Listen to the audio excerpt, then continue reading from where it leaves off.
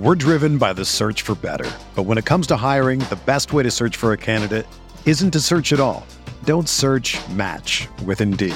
Indeed is your matching and hiring platform with over 350 million global monthly visitors, according to Indeed data, and a matching engine that helps you find quality candidates fast. Ditch the busy work. Use Indeed for scheduling, screening, and messaging so you can connect with candidates faster.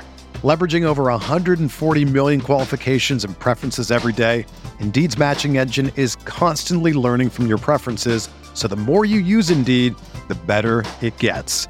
Join more than 3.5 million businesses worldwide that use Indeed to hire great talent fast. And listeners of this show will get a $75 sponsored job credit to get your jobs more visibility at Indeed.com/Blue Wire.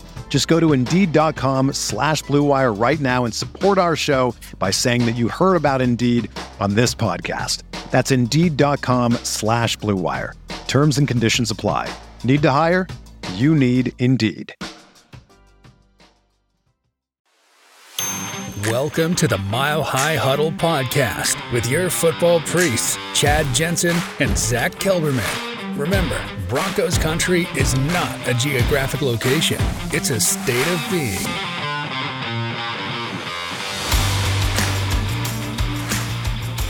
Welcome in, everybody. It is the Mile High Huddle podcast. I'm your host, Chad Jensen, on a sleepy middle of June Monday evening. And with me, my co-host, you know him, you love him, Zach Kelberman. Zach, I wish we could say that from last night till now, there was all manner of different breaking news on the Broncos that we could, sit here and analyze, but there hasn't. However, there have been a few interesting bits of analysis and predictions and this and that we're going to get into tonight. But what were your thoughts on Pro Football Focus, all right, listing the Broncos among their top 4 candidates to become a worst to first team in 2023? Pro Football Focus gets so many things wrong when it comes to the Broncos, and they have such a negative view when it comes to all things Denver. I feel like the one positive thing we see out of them is a little hyperbolic. It's certainly possible. I'm never saying never, but that would probably take an injury to Patrick Mahomes or an absence of Andy Reid for the Broncos to reclaim that throne in the AFC West. I'm just being realistic. I'm not being a hater of the Broncos. I think Sean Payton definitely has them on the right track. I think they are a borderline playoff team, if not a wild card team. But to presuppose they're going to dethrone Kansas City in year one of Sean Payton with still in progress Russell Wilson, with the Chiefs coming off yet another Super Bowl, a little bit of a stretch, I shall say. Yeah, it's one of those things where you want to believe, but especially on the heels of 7 years of, the depredations Broncos fans have suffered, it's a little bit hard to get too excited about the notion of the Broncos going worst to first. Can it be done? Absolutely. One of the reasons the NFL is the 800-pound gorilla on the pro sports landscape is because parity, Parity, reigns supreme. Each and every year, Zach, we get those teams that miss the playoffs for a couple of years, and then out of the blue, they're suddenly in the wild card or they won their division. It happens across the league just because they do a great job of trying to keep the playing field level, unlike a lot of other pro sports, iterations, let's just say. But for the Broncos, there's a lot there. And to their credit, Pro Football Focus, I think his name is Gordon McGuinness, is the guy that actually wrote this one up, really focuses on this. The bottom line is if Sean Payton can get Russell Wilson looking like vintage Russ, then all things become possible, including vanquishing the Kansas City Chiefs. Now, that's a big if. I'm optimistic that a version of that vintage Russ will be seen this year. It's just a question of to what degree. If it really is a full restoration, Zach, of vintage Russ in a Sean Payton scheme, Sean Payton coach team, man, I think the possibilities and the limits of that are endless, but there's a lot of ifs and buts and candy and nuts and Merry Christmases and all that in between. To your point about going worst to first and how it happened so quickly, it's definitely true. I think Detroit is one of those teams that's ready to turn the corner. They were a borderline playoff team, and that division's wide open for the taking. The Broncos don't have that luxury, unfortunately. It's not wide open. They have the best quarterback in the NFL. They play twice a year. So it's going to take a little bit. Trust the process. And after 7 years or 8 years, whatever it is now, of not beating Kansas City, I will settle for a victory over KC and then work our way up from there to the top of the division. Amen. Let's grab a couple supers, see what your guys' thoughts are on this. Thank you, Sam, for jumping in early with a super chat, really helping us get things cooking off the bat, and we super appreciate you, my friend. He says, hey, guys, to go from worst to first with the defending champs in our division and with Mahomes well in his prime is a little silly, I think, but I'm still saying 11-6 with a playoff win. Go Broncos. Well, what if, Sam, the Chiefs go 10-7, then Broncos at 11-6, they're winning the division. So that's one of the things that we got to factor in here, Zach, is, the Broncos can only control the things that they can control. All right. But you don't know exactly how dominoes around them might fall. Now, as you kind of talked about earlier, I fully expect the Chiefs to be every bit the juggernaut that they've been this year. And they might especially be riding high with the confidence of having won their second Super Bowl in 3 years or whatever it was. But you never know. Stranger things, I'll just say, have happened in the NFL. And so, if the Broncos split with the Chiefs, but the Chiefs don't do as well in the division, or, they lose one or two tough games on their schedule and the type of games that the Broncos won, then even though the Chiefs might still be a superior team, you could see the Broncos then winning the division. Now, again, we get back into the ifs, buts, candy, and nuts thing, but still. Sam and I are sharing a brain here. As I was saying, if they didn't have Patrick Mahomes in the division, if it was anyone but Kansas City, I can definitely see Sean Payton turning the team around that quickly and that exponentially. But 11-6 on a playoff win, again, after what we've been through, walking the football desert, no water, just all peril for the last 7 years, I would gladly, Sam, sign up for 11-6 and a playoff win. Oh, yeah, Broncos, indeed. Without question. Troy, what's going on? The Fawn Donkey in the house, as he is known on Twitter. Great to see you, big dog. Thank you for the super. Says, hey, guys, have a great show. I will listen later. Well, we'll catch you on the flip-flop. Thank you for supporting, my friend.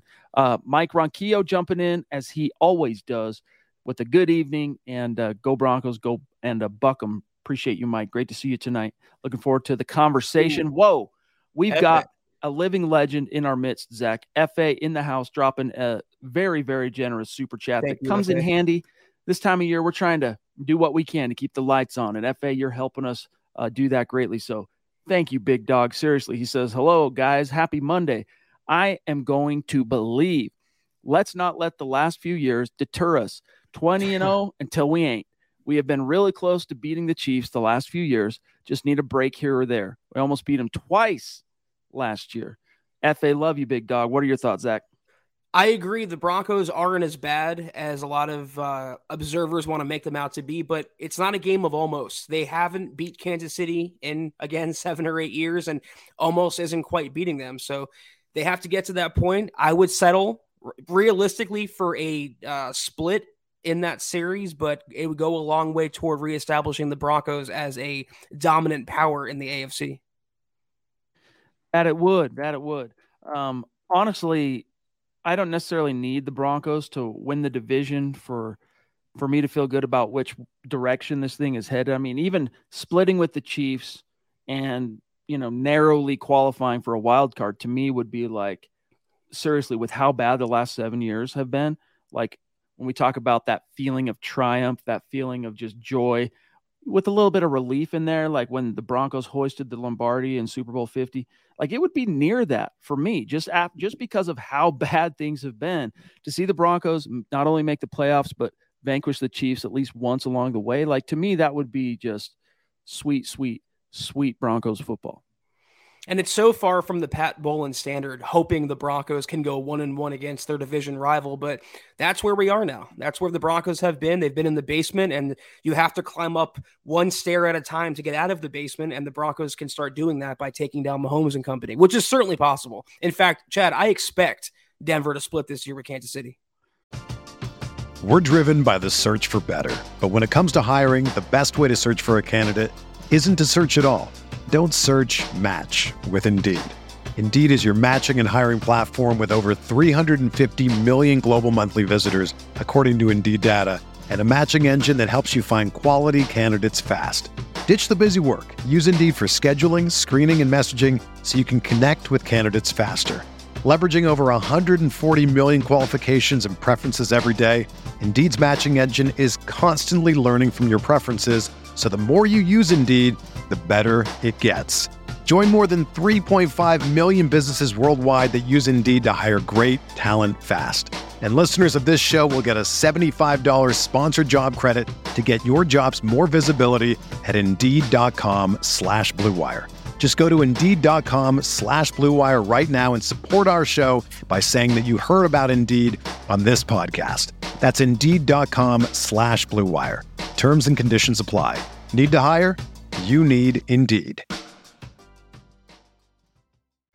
It's going to be interesting because you think back to Dick Vermeil's comment earlier this offseason when he said a couple of noteworthy things in a singular quote. One of which was the two best minds of the modern offensive minds of the modern NFL era, Andy Reid, Sean Payton, and they're going to be dueling it out twice a year, at least this year. We'll see how long Reid continues to, keep coaching. But then you get into the quarterback comparison thing, and what we know of Russell Wilson right now, based on what we saw from him, the most recent product on the field, it is a "what have you done for me lately" league. In comparison to the guy that was the ultimate triumph last year, winning Super Bowls, doing his thing, Patrick Mahomes, you go, well, that's where we find, Zach, the point of demarcation. That's where these two offensive minds, where one guy ends up having a bit of an advantage. And that might be true. But if you think to yourself, all right, what if you had let's just say 2014 through 17 version of Russell Wilson right now, and you could mind erase everything that happened last year? How would you feel? Would it still be a big gap between the QB coach combo of the Chiefs? What do you think? I mean, I would settle gladly for 2020 Russell Wilson. I was looking into his stats earlier for an article. He threw for 4,200 yards and 40 touchdowns that year. He completed over 68% of his passes. That's up from 60% that he completed last year.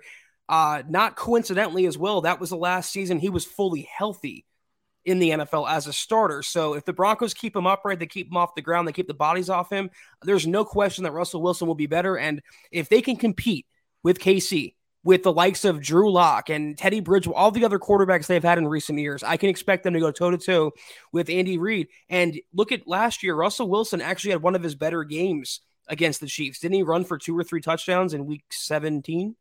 Yeah, that second matchup was one of the two games where you're going, okay, this is the guy we kind of thought we were getting, right, when the Broncos made that trade. But, dude, think about this. 40 touchdown passes. 40 touchdown passes. Outside, Zach, of Peyton Manning's MVP season in 2013, as a Bronco, he never got to 40 except for that season. He got 55. We all know. But, those are huge numbers, dude. That's a massive – huge number of scores. And can you imagine what kind of an effect that would have on this team in the standings? Keith, what's going on, big dog? He says, at what point do we concern ourselves with the fact that we have a 34-year-old quarterback and counting? Zach and I like to say it like this, basically. Russell Wilson entering his age 35 season. Because I think, Zach, honestly, you can say things like soon to be 35 and stuff like that. Mm-hmm. But I think it is the best way to encapsulate the fact that he's going to be 35 very, very soon in the most pithy way, his age 35 season. But what's your answer for Keith? It's just crazy, man. I'm like a year away from 35, and in the NFL, it's regarded as like geriatric, like an old man. It's funny how the NFL works. But the good thing about being a quarterback is that's a position, for the most part, of longevity. A lot of quarterbacks play into their late 30s, early 40s. Not going to mention Tom Brady, but he's at 45. He was playing last year. So I think if better coaching, which the Broncos have, better play calling, and no injuries, that's a big, big one for us and the rest of the supporting cast. He can get another 2 or 3 quality seasons. I don't know about 2020, 40 touchdowns, but definitely more than I think it was 18 that he threw last year. I'm not worried about his age right now. I'm really not. I mean, I know everyone is afraid of that cliff, Zach, after what we saw last year. It's hard to not correlate those two things because, like we say on the show quite often, we're not big believers in coinkydinks, all right, in coincidence. Russ, 34 years old, in his age 34 season, just happens to produce the worst season of his career. there is some sort of connection there. All right. To what degree, we don't know. But Zach, when you think back to how Big Ben was able to keep playing for so long at a relatively high degree, not obviously always the vintage Big Ben that everyone came to know, but look at how long Peyton Manning played. Look at Tom Brady. Look at where Aaron Rodgers is at. So I think Russell Wilson, the good thing for him is he's now in a situation where, he's with a team that obviously believed in him, invested in him.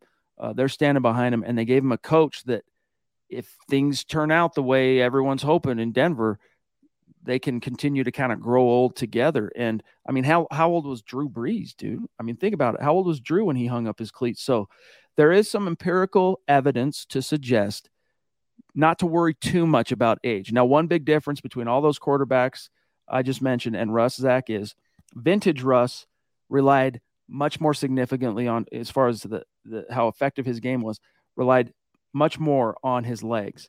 And look, arm talent tends to kind of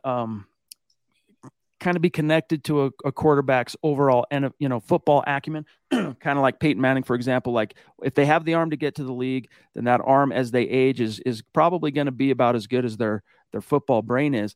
But when it's so much is centered on the legs for a quarterback, Zach, and you start getting older, that's really the first thing that goes, is that twitch, that escapability, that mobility. So if there is any holes I would poke in my previous argument, it would be that. I'm looking at quarterbacks' ages by starter in the NFL. Matthew Stafford won a Super Bowl, I think, at 32 or 33, so it's not out of the realm of possibility. Aaron Rodgers is 38. A couple others here are in their young to mid young. I mean, early to mid 30s as well. It's not overly old. If the Broncos can scheme Russell Wilson better, it's all about maximizing his skill set. And that didn't matter, Chad, if he was 34 or 24. Good coaches find a way to put their players in the proper position to succeed. That's what they did so well for him in Seattle, setting up the run and taking shots down the field, letting him play that backyard football. Sean Payton will put Russell Wilson in a position to succeed. And not coincidentally, when you win and you are successful, the injuries go down.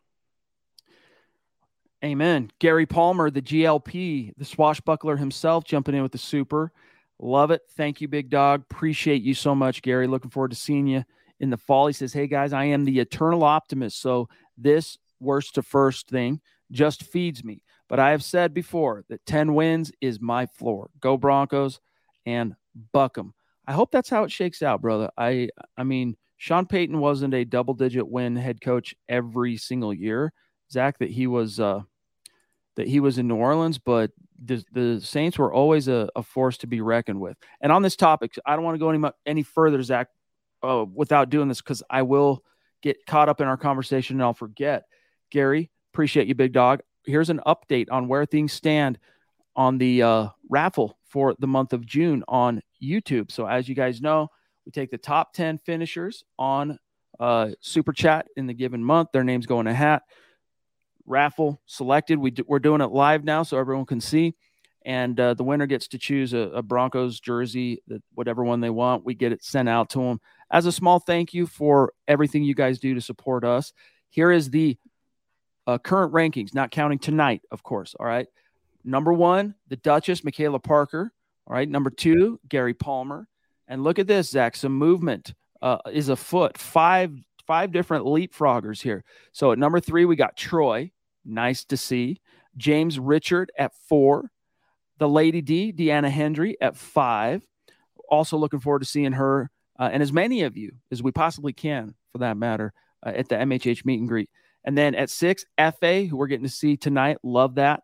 Rob Bucksbaum at 7. So those are the movers and the shakers rising up the charts. And then Naj at 8. David McElrath, the Papa Bear himself, who I see in the chat tonight, at 9. And Ethan, a.k.a. DWI guys, at 10. And then just a few of the names just outside, as you can see, like Sam Bam, Divine Breaks, Skyla, Dave from Georgia, Mr. Roosh, etc. So there's your updated rankings for this month, and we appreciate each and every one of you. Seriously, thank you so much. Phil, speaking of appreciation, much love and respect do we have for this cat down in Tucson. Appreciate you, dog. He says, evening, Chad, Zach, and Deacon Scott. My optimism for the playoffs is Russ. There would be no limit to what this new team can accomplish if he is cooking. Hashtag Buckham, hashtag MHH for life. Agreed. Exactly. That's why that's priority number one is we can get out into the weeds, Zach, and talk about, the impact of a Vance Joseph hire on the defense, the strengths and weaknesses of this unit or that. But the bottom line is, if you don't fix Russ, as we've seen the last 7 years, it's all for naught. The Broncos are not one middle of the road quarterback away from being a force to be reckoned with. They need that quarterback to be a top 10 force in the league. Absolutely. And I want to make an addendum to a previous comment, and it kind of steelmans what I said. Matthew Stafford had just turned 34 when he won his Super Bowl. So not out of the realm of possibility that it can be done, and quarterbacks, again, have longevity. The thing about coaching and good quarterback play, though, Sean McVay got to a Super Bowl with Jared Goff. Didn't happen for him. Got to a Super Bowl with Matt Stafford. He won it. What was Stafford before Los Angeles? A good, but not necessarily a great quarterback. Good coaching made him a great quarterback. And if he can go back to 2020, talking about Russell Wilson now, you mentioned how crazy would it be if he throws 40 touchdowns? If he does that, they will win at least 6 games. And at that point, then you start talking about competing for the division, because statistically, he'd be going toe-to-toe with Patrick Mahomes. And good coaching is the impetus. It's the accelerator to make that happen. Well said. Eric Weber, great to see you, bud. Yeah, it has been a minute. Really appreciate you joining us tonight, my friend. He says, evening priest in Broncos country. Been a minute, missed y'all. Excited to see what Peyton does with this squad. Optimistic we can at least split with the Chiefs, along with all division rivals, and get at least one playoff win. We'll be in the house to watch us beat the Faders in the opener. MHH, Denver Broncos for life. Awesome, dude. That's going to be, I'm sure, a pretty rocking atmosphere, because even though, the better part, meaning the majority of Broncos country right now is kind of asleep on the team, they're just kind of doing their off-season thing. By the time, Zach, you get to that season opener against the Raiders, you're going to have all of the training camp. People are getting excited. You're going to see starters playing in the preseason. Man, the anticipation for the season opener is going to be dope. Yeah, it's personal, at least for me as well. I mean, the Seahawks trolls on Twitter, they can talk because they won week 1 last year, but when a Raiders fan starts chirping at me, I have the same response. I'm like, bro, you haven't won a playoff game since Twitter was invented. I mean, what are you talking about? Why are you opening your mouth? Just because the Broncos are on a bit of a losing streak doesn't change the fact that come week 1, that streak is going to end. I cannot wait to beat the Faders this season. FA with a second very, very generous super chat. Thank you so much, bro. Seriously, really love you. Appreciate you. He says, from the Denver media, it seemed Nathaniel Hackett just let Wilson run the show and did whatever he wanted. Sean Payton will never allow that.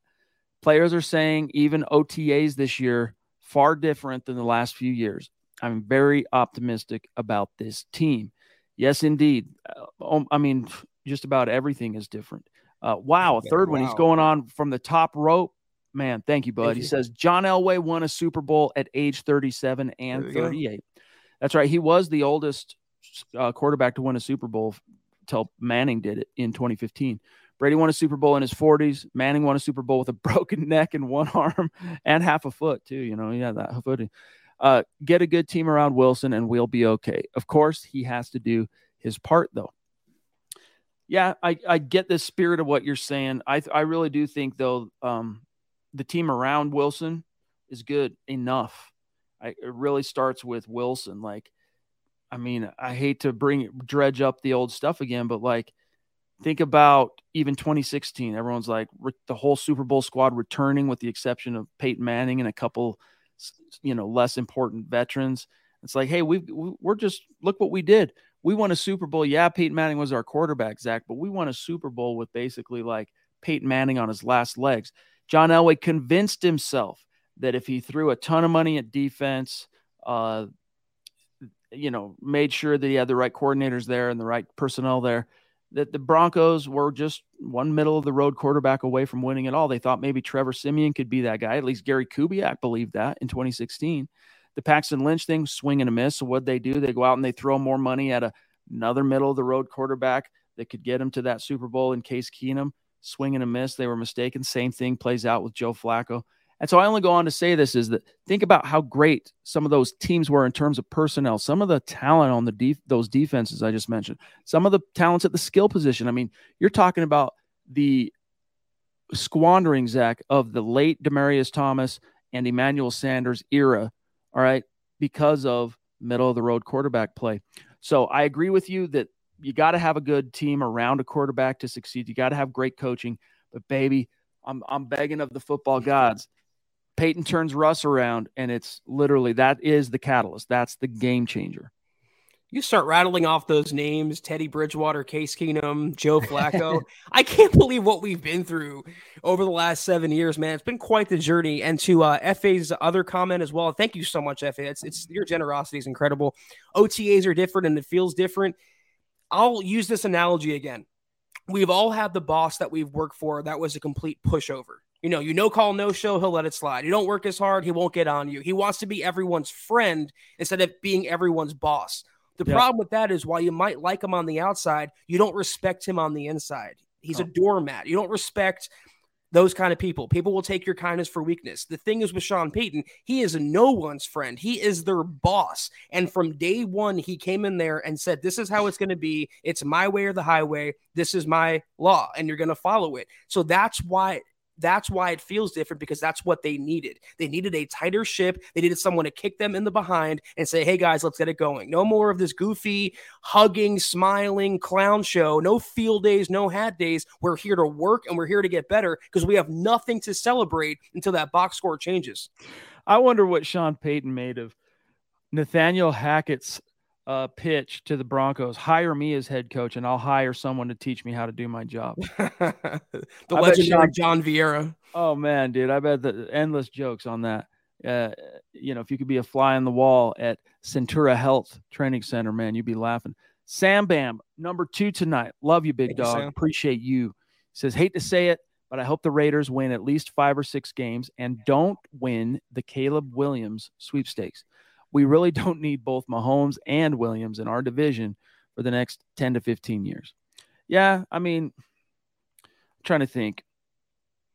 What was it? 4-12. So that's the worst finish the Broncos have ever had, at least in the Super Bowl era. It was 4-12 under Josh McDaniels in 2010, Zach, and that was enough to get them in position to land Von Miller, franchise-altering guy at number 2 overall. So there is a precedent. What I'm getting at here for a Josh McDaniels coach team to be a bottom 1 or 2 club. So we're right there with you, dude. Let's hope it doesn't come to that. Definitely don't want to see Caleb Williams anywhere in the AFC West, not in an orange and blue uniform. And it kind of seems like the Raiders are unintentionally tanking. Like, wink, wink, we're going to lose a lot of games next year to get the top quarterback and kind of rebuild. But as of now, they have enough talent on that offense, even without Derek Carr, and insert whoever's quarterbacking them this year to win at least 5 or 6 games. But you know what? I'm not concerned about Caleb Williams. I'm not concerned about anyone but the Broncos. They have Sean Payton. They have hopefully an improved Russell Wilson, and I'll take that combo over just about anyone. Well said. Just about. Hey, look, appreciate the Hackwinnick. I always screw up your name. The Hatchwinnick. Let's support the priest. Smash the like button. Thank you. Thank you for urging people to do that. We got about 140 something on YouTube. Hit the like button for us, guys. Small thing you can do. Come on now. And on Facebook, you got about half of that right now watching, just because, again, right now, Zach, we're about a quarter of the number of people that would normally be in a live stream, just because we're in the first couple of days of that 6-week summer, and fans are kind of shut off to it. Not you guys, because you guys are like us. You guys are our tribe. You want to talk about it, be about it, think about it, debate it, break it all down, 365 like us. But Clayton, what's up, dude? Great supporter on Facebook. Clayton says, I tell you what, guys, Russ is putting in all the work and the little things as well. He's going to be fire. Hard work always pays off. Hey, he's never going to be outworked. That's for sure. I don't take that away from him, but sometimes it's not enough. And I only say that as a cautionary tale because Russ worked his freaking butt off last year, worked hard. Why didn't it work? Why didn't it pan out for the Broncos? We know why. So some of those other factors need to be fixed. And the Broncos, I think, Zach, the two big areas that they could control, which was coaching incompetence and organizational mismanagement, those two things got fixed. So that gives me a lot of reason to believe, Clayton, going back to what you said, that indeed Russ's hard work this year is going to pay off. He definitely worked his tail off last year, but I think he had a few more Twinkies than was necessary because he was a little pudgy. I'm not afraid to say it. I think he would admit it as well. I think the Broncos would admit it too, that he wasn't at his correct playing weight, but he shed a lot of that weight. He says he's leaner than meaner, and he's totally dedicated to being a better quarterback. And we're going to see a much, much improved Russ in 2023. I just want to grab this real quick because Ron is bringing up a topic that, Zach, I know you've had your eye on here. He says, does Ronald, hi guys, a rumor regarding Josh Jacobs, but cash issues for us. Can we trade a wide receiver for him and make it cap comfortable? Thank you. So let's grab this real quick. But before you answer it, just set the stage for Ron and all our listeners.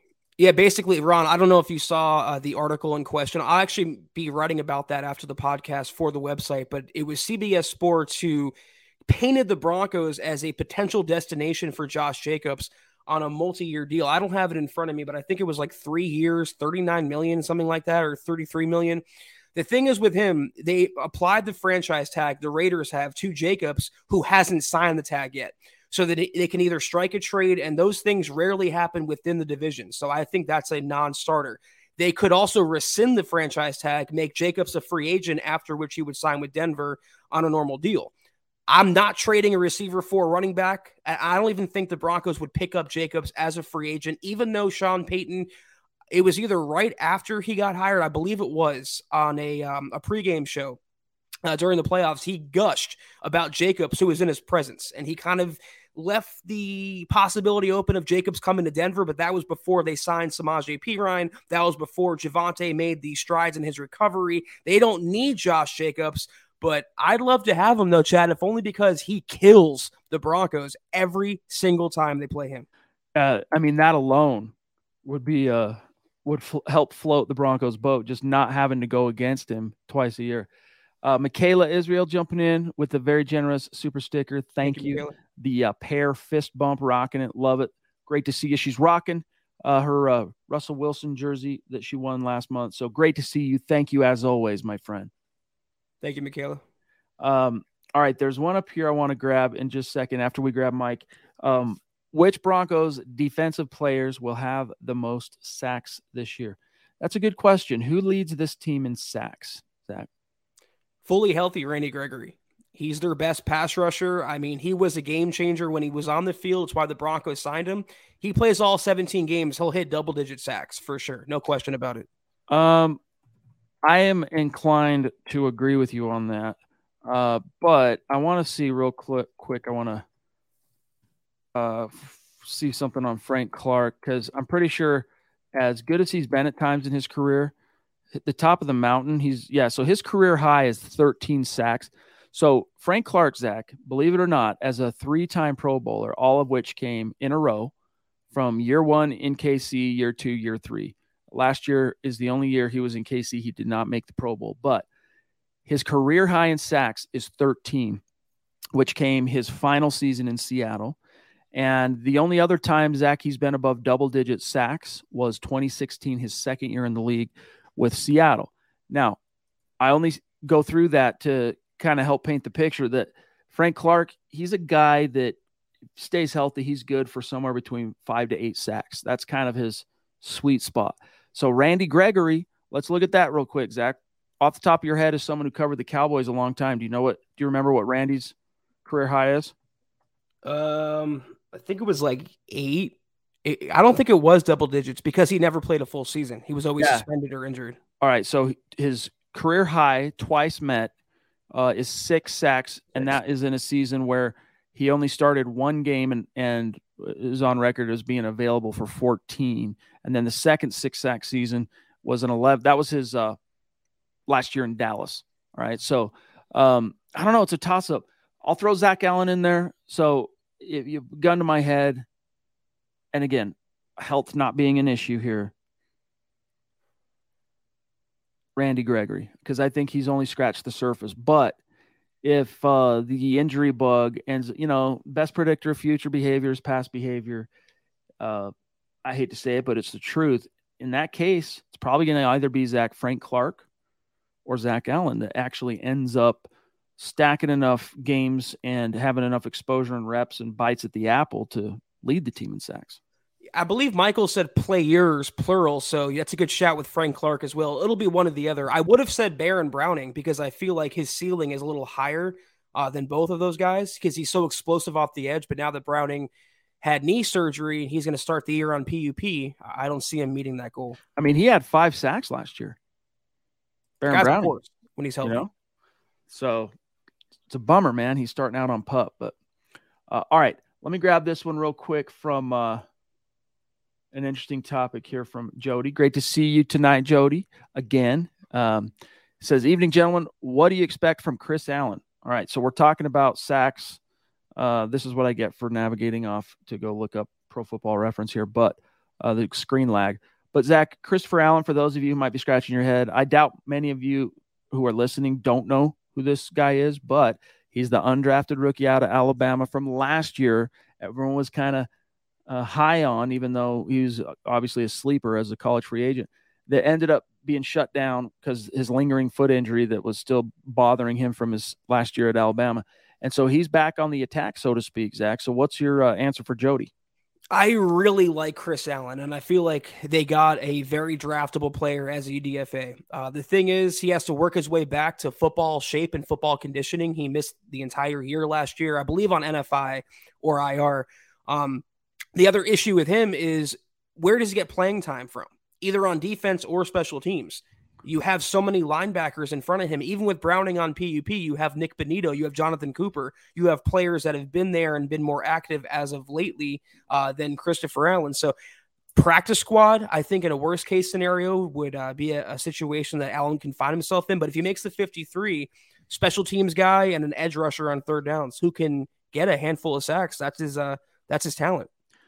Don't sleep either on the possibility of the rookie Drew Sanders throwing his hat in the ring, because I think with how much we know Vance Joseph likes to, throw different pressure packages at opponents and really kind of lean on his cover guys to hold up long enough to get home.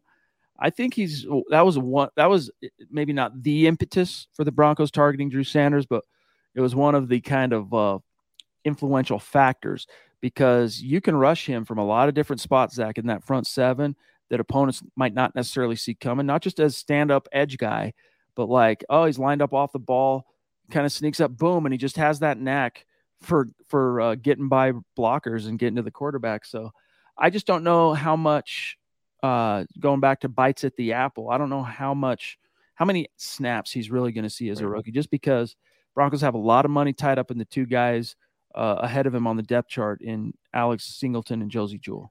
Man, if Sanders leads the Broncos in sacks, they should just cut Nick Benito on the spot. Benito was a higher drafted player, did all of nothing last year, and Sanders, who's going to start out at inside linebacker, if he can lead, I don't think it's going to happen, but he could certainly provide some pressure, and I think VJ will use him there. It's step-up time, though, for Benito, man. Like, he was basically the Broncos' first-round pick last year, him being a second-round pick, and again, he did much of nothing, so I'd like to see some improvement from him out of VJ, or in VJ's system. Mike, bro, huge big boy stars, throwing it down. Really appreciate that, my friend. Seriously. Guys like you, supporters like you, are why even in these down times when there's not much by way of like current events to break down, we show up 7 nights a week. So thank you, Mike. Love you, big dog. As always, Michael, thank you so much. With that, we are 36 minutes in, so we're kind of getting close to it. Patrick, I was going to grab this one too, Scott. I'm glad you brought this up. Patrick, he says, aloha, young priests and the deacon. Great to see you, my friend. Another great supporter in the chats all the time. Big Earn, Broncos country only. Right back at you, big dog. PPF. Scott's going like this. Processing. I'm not sure.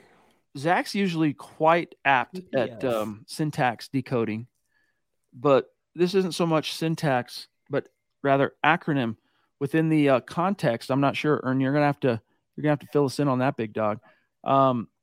Okay, let me go back. So yeah, any burning topics, guys, get them in the chat. We'll probably wind it down here very, very shortly. We like to go an hour, as you guys know, but when the topics or the conversation isn't like, if we end up repeating a lot of the same topics and stuff like that in an off-season situation, then, that's kind of our cue to start winding it down. Not to say that we've done that tonight. That's not what I'm saying, but just FYI. Mike says Alex Singleton's going to lead the Broncos in tackles again.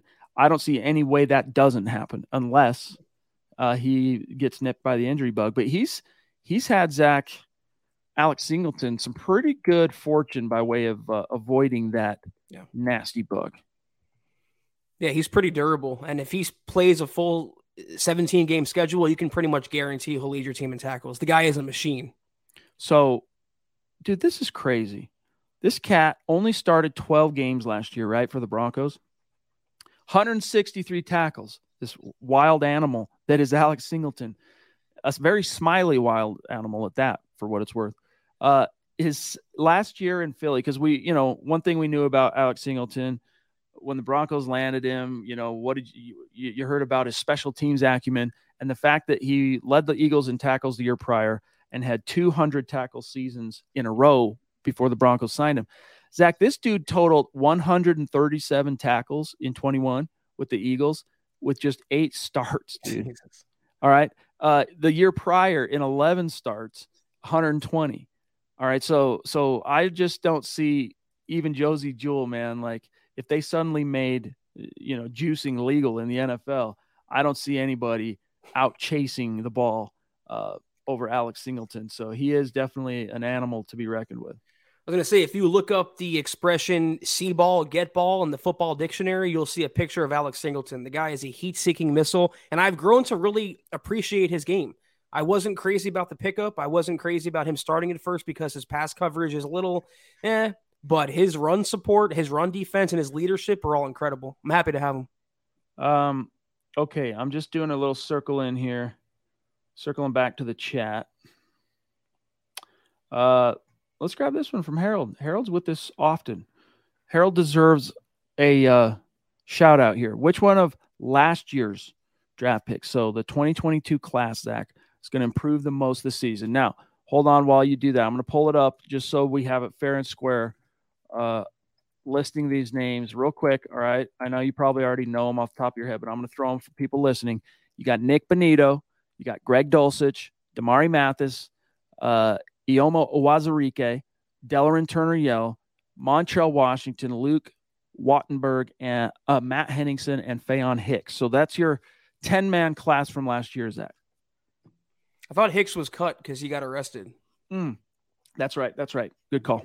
Uwazurike was my choice. I mean, Dulcich is already on the verge of breaking out. Damari Mathis is a starter. I feel like most Broncos fans were pleased with him last year, but Uwazurike didn't see much playing time, and he wasn't. He was hit or miss when he was on the field, but he's going to make a big leap having that extra year under his belt in a strength and conditioning program, being in the NFL, and the playing time right now for defensive line is wide freaking open to the point that we're talking about PJ Mustipher, a UDFA, rookie UDFA, as a potential 53 surprise player or maybe even a starter. That's how wide open it is. So I'm a big Uwazurike fan this year. I think he's going to show leap and bounds improvement. Who will improve the most? Honestly, I am going to say Greg Dulcich, because even though he showed some flashes, I think with that full year under his belt and now playing in a competent offense with a just wonderfully gifted play caller and a play caller at that, Zach, who has traditionally extracted high production out of the tight end position, I'm gonna say Greg Dulcich for the sake of our conversation. I think he's going to prove to be what the Broncos haven't had in quite a while, maybe since Virgil Green. There's a name, right? A consistent, reliable tight end one. And you make a good point about a Sean Payton offense. A lot of it flows through the tight end. He's going to have a lot of work coming his way this season. Okay, let's see here. All right, probably last one, guys, and then we're going to dip out for tonight. From Pearl. What starters, similar kind of topic, casting our minds back a little bit, what starters from last year could be on the bubble? And let's remove the easy one here, which is Kareem Jackson. Even though he was re-signed, so it's hard to say that because he wasn't exactly an incumbent that just contract carries over into this year. The Broncos did go to lengths to bring him back, even though it was seriously, like, they gave some college free agents more guaranteed money than they did Kareem to come back. But what's your answer? Who might be on the bubble? Thought you were going to say the easy choice was Russ being on the bubble. That's the low-hanging fruit that I'm not going to take. Cushenberry was the one that came to my mind right away. I mean, he arguably shouldn't be the starter today, but I think he could go into the season as the starter. And on the offensive line, Garrett Bowles. Which version of Bowles are we going to see in 2023 under a new offensive staff, under a new line coach? If he can go back to being that 2020 Garrett Bowles, fine. But if he kind of reverts back to what he showed last year and before the 2020 season, I think he will be released or traded the following offseason. I mean, honestly, outside of Kareem Jackson, really, I think if we're keeping it plausible, because I hear you, Bowles is kind of in he's in a prove it type of situation, but I think he'll get the year to prove it one way or the other just because of the consequences contract-wise if they were to cut him. I think from a plausibility perspective, I mean, you can look at the offense. Cortland Sutton, unless he's traded, he's not getting cut. Jerry Jeudy, same thing. I mean, trying to think offensive line, but I mean, Quinn Miners wasn't even a starter to open last year. On defense, Pat Surtain, no way. Justin Simmons, no way. Damari Mathis, no way, barring some, epic collapse in camp. Singleton, Jewell, no. Jewell. Maybe Jewell. Maybe, but I doubt it. I think he's going to be like this reinvigorated, super stoked guy going into a contract year. He's got Vance Joseph back. Can't stay healthy. Last year he managed it though, and look what he did. He was arguably a more impactful. We just got done singing the praises of Alex Singleton, but Jewell was arguably a more impactful player, even though he didn't stack as many tackles. What did Singleton bring to the table outside of the tackles? Not to minimize the impact of those tackles. I mean, you need that. But if you look at Jewell, forced fumbles, picks, multiple sacks, stacking those tackles for a loss. Singleton had a few tackles for a loss and recovered a fumble, but some of those other aspects he didn't really have. So I don't know. Jewell stays healthy this summer, though. I don't see him being in danger. Well, they used a high-round pick on an inside linebacker in Drew Sanders, and to me, that's always an indictment on the incumbent player. So, yeah, I mean, Jewell definitely did improve with Singleton by his side. The Bash Bros, I think they call themselves, but There is a younger, more explosive player who's much better in coverage in Sanders waiting in the wings, so Josie Jewell has to kind of keep up to his high level of play or else. Or else, baby. Good question, though. All right, let me just take one last swing here. Let me just see if it's not something. All right, last one, and it'll be relatively short and sweet, and then we're going to dip on out. Jesse is what country is it he's from again? Nigeria. Yeah, so Ndubuisi. We always have a hard time pronouncing this. Ndubuisi. Oh, will he make the team? Big defensive tackle. Is he making this team, Zach? Oh, man, I'm rooting for him because he's so, young to the game, but he has so much to learn. He's like a sponge right now. He wants to soak up every opportunity, and he's a likable player to root for, but I just don't see a path realistically to the 53. What does he do differently than Mike Purcell or even Tyler Lancaster of the DL the Broncos recently signed? Not much. He's a pure run stuffer, and they have two of those players already in place. So a practice squad perhaps for Ndubuisi. I don't see a 53 on his horizon, though. I don't think and I'm with you. I'm rooting for him. I'd love to be proven wrong on this, but just knowing which way the wind blows in the NFL, this isn't hey, let's see if we can develop a guy type of league, even though that's what this program is about. This program is about offering players from less privileged countries the opportunity to ply their wares in the league and catch on. So the NFL is trying to incentivize teams to be a little bit more patient with some of these guys. And if there's anything that gives him a little bit of an advantage in that sense, it is that fact of the league saying, come on now, give our guys in this program a little bit more of a chance. But I'll just put it this way. As much as I'd like to see it, I will be surprised if he even makes it to practice squad. It's a good point here by Harold, though. Ndubuisi is also 6'7", so if anything, put him in the middle of the defense and have him play that Shelby Harris role where he can tip some passes. I'd like to see that, but I'm not holding my breath. I am rooting for him, though, and I hope he does well under Marcus Dixon and Vance Joseph. Todd, yeah, I can see this. PS2 having a Pro Bowl type year, absolutely, he's going to be a Pro Bowler again this year. But getting 7 picks, that might be a little tough. It's kind of hard for corners who don't get thrown at to get that volume of ball production. Champ Bailey did it, though, in 2005, 8 interceptions on the way to should have been Defensive Player of the Year. But what do you think, Zach? This is going to seem like a crazy hot take, and I wouldn't put it past PS2 to do anything. 7 picks, 10 picks, whatever. He is a perennial all-pro, Pro Bowl type player. I think Damari Mathis, though, could be closer to 7 picks than Patrick Surtain, if only because, like you mentioned, he's going to get tested a lot. He's the other starting cornerback opposite PS2. He's going to get opportunity after opportunity after opportunity to get his hands on the ball. And you know what I liked about Mathis a lot last year? The PI aside, he was sticky in coverage. He was in his man's hip pocket almost every route. I am a big fan of Damari Mathis, and I can see him getting at least a handful of picks this season. Well said. Guys, with that, we're going to leave you with a few messages before we dip on out of here. 48 minutes already, man. It just freaking flies. Thank you so much, though, everyone. Another fantastic installment of the podcast. If you're not doing so, follow us on Twitter at the MHH Pod. You can follow the main account on Twitter at Mile High Huddle, Chad at Chad N. Jensen, myself at Kelberman NFL, and Scott, our producer, at Scout Kennedy. If you guys want some of our merch, you know where it is, what it is, but check it out. If you haven't, at mhhmerch.com. If you're on Facebook, which I'm sure a lot of you are, go to facebook.com/Mile High Huddle Pod. Be sure you're liking that page and following that page. If you're on IG, follow us at Mile_High_Huddle.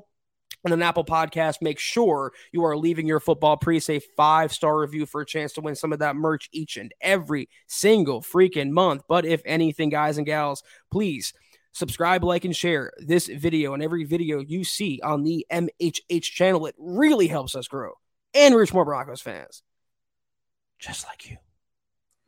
I love it. Keeps us guessing every single night.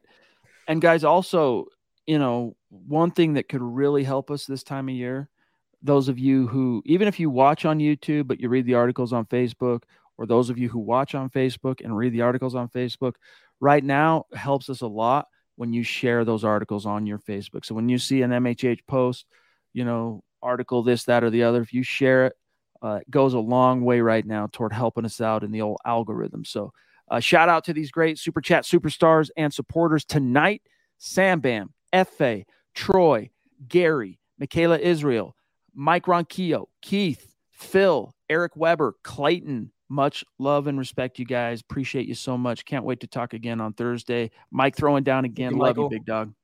As always, thank you, Michael. Thank you, everyone. Another great show. See y'all Thursday night. Have a great start to your week. Take care, and as always, go Broncos. Head on over to milehighhuddle.com for all things Broncos.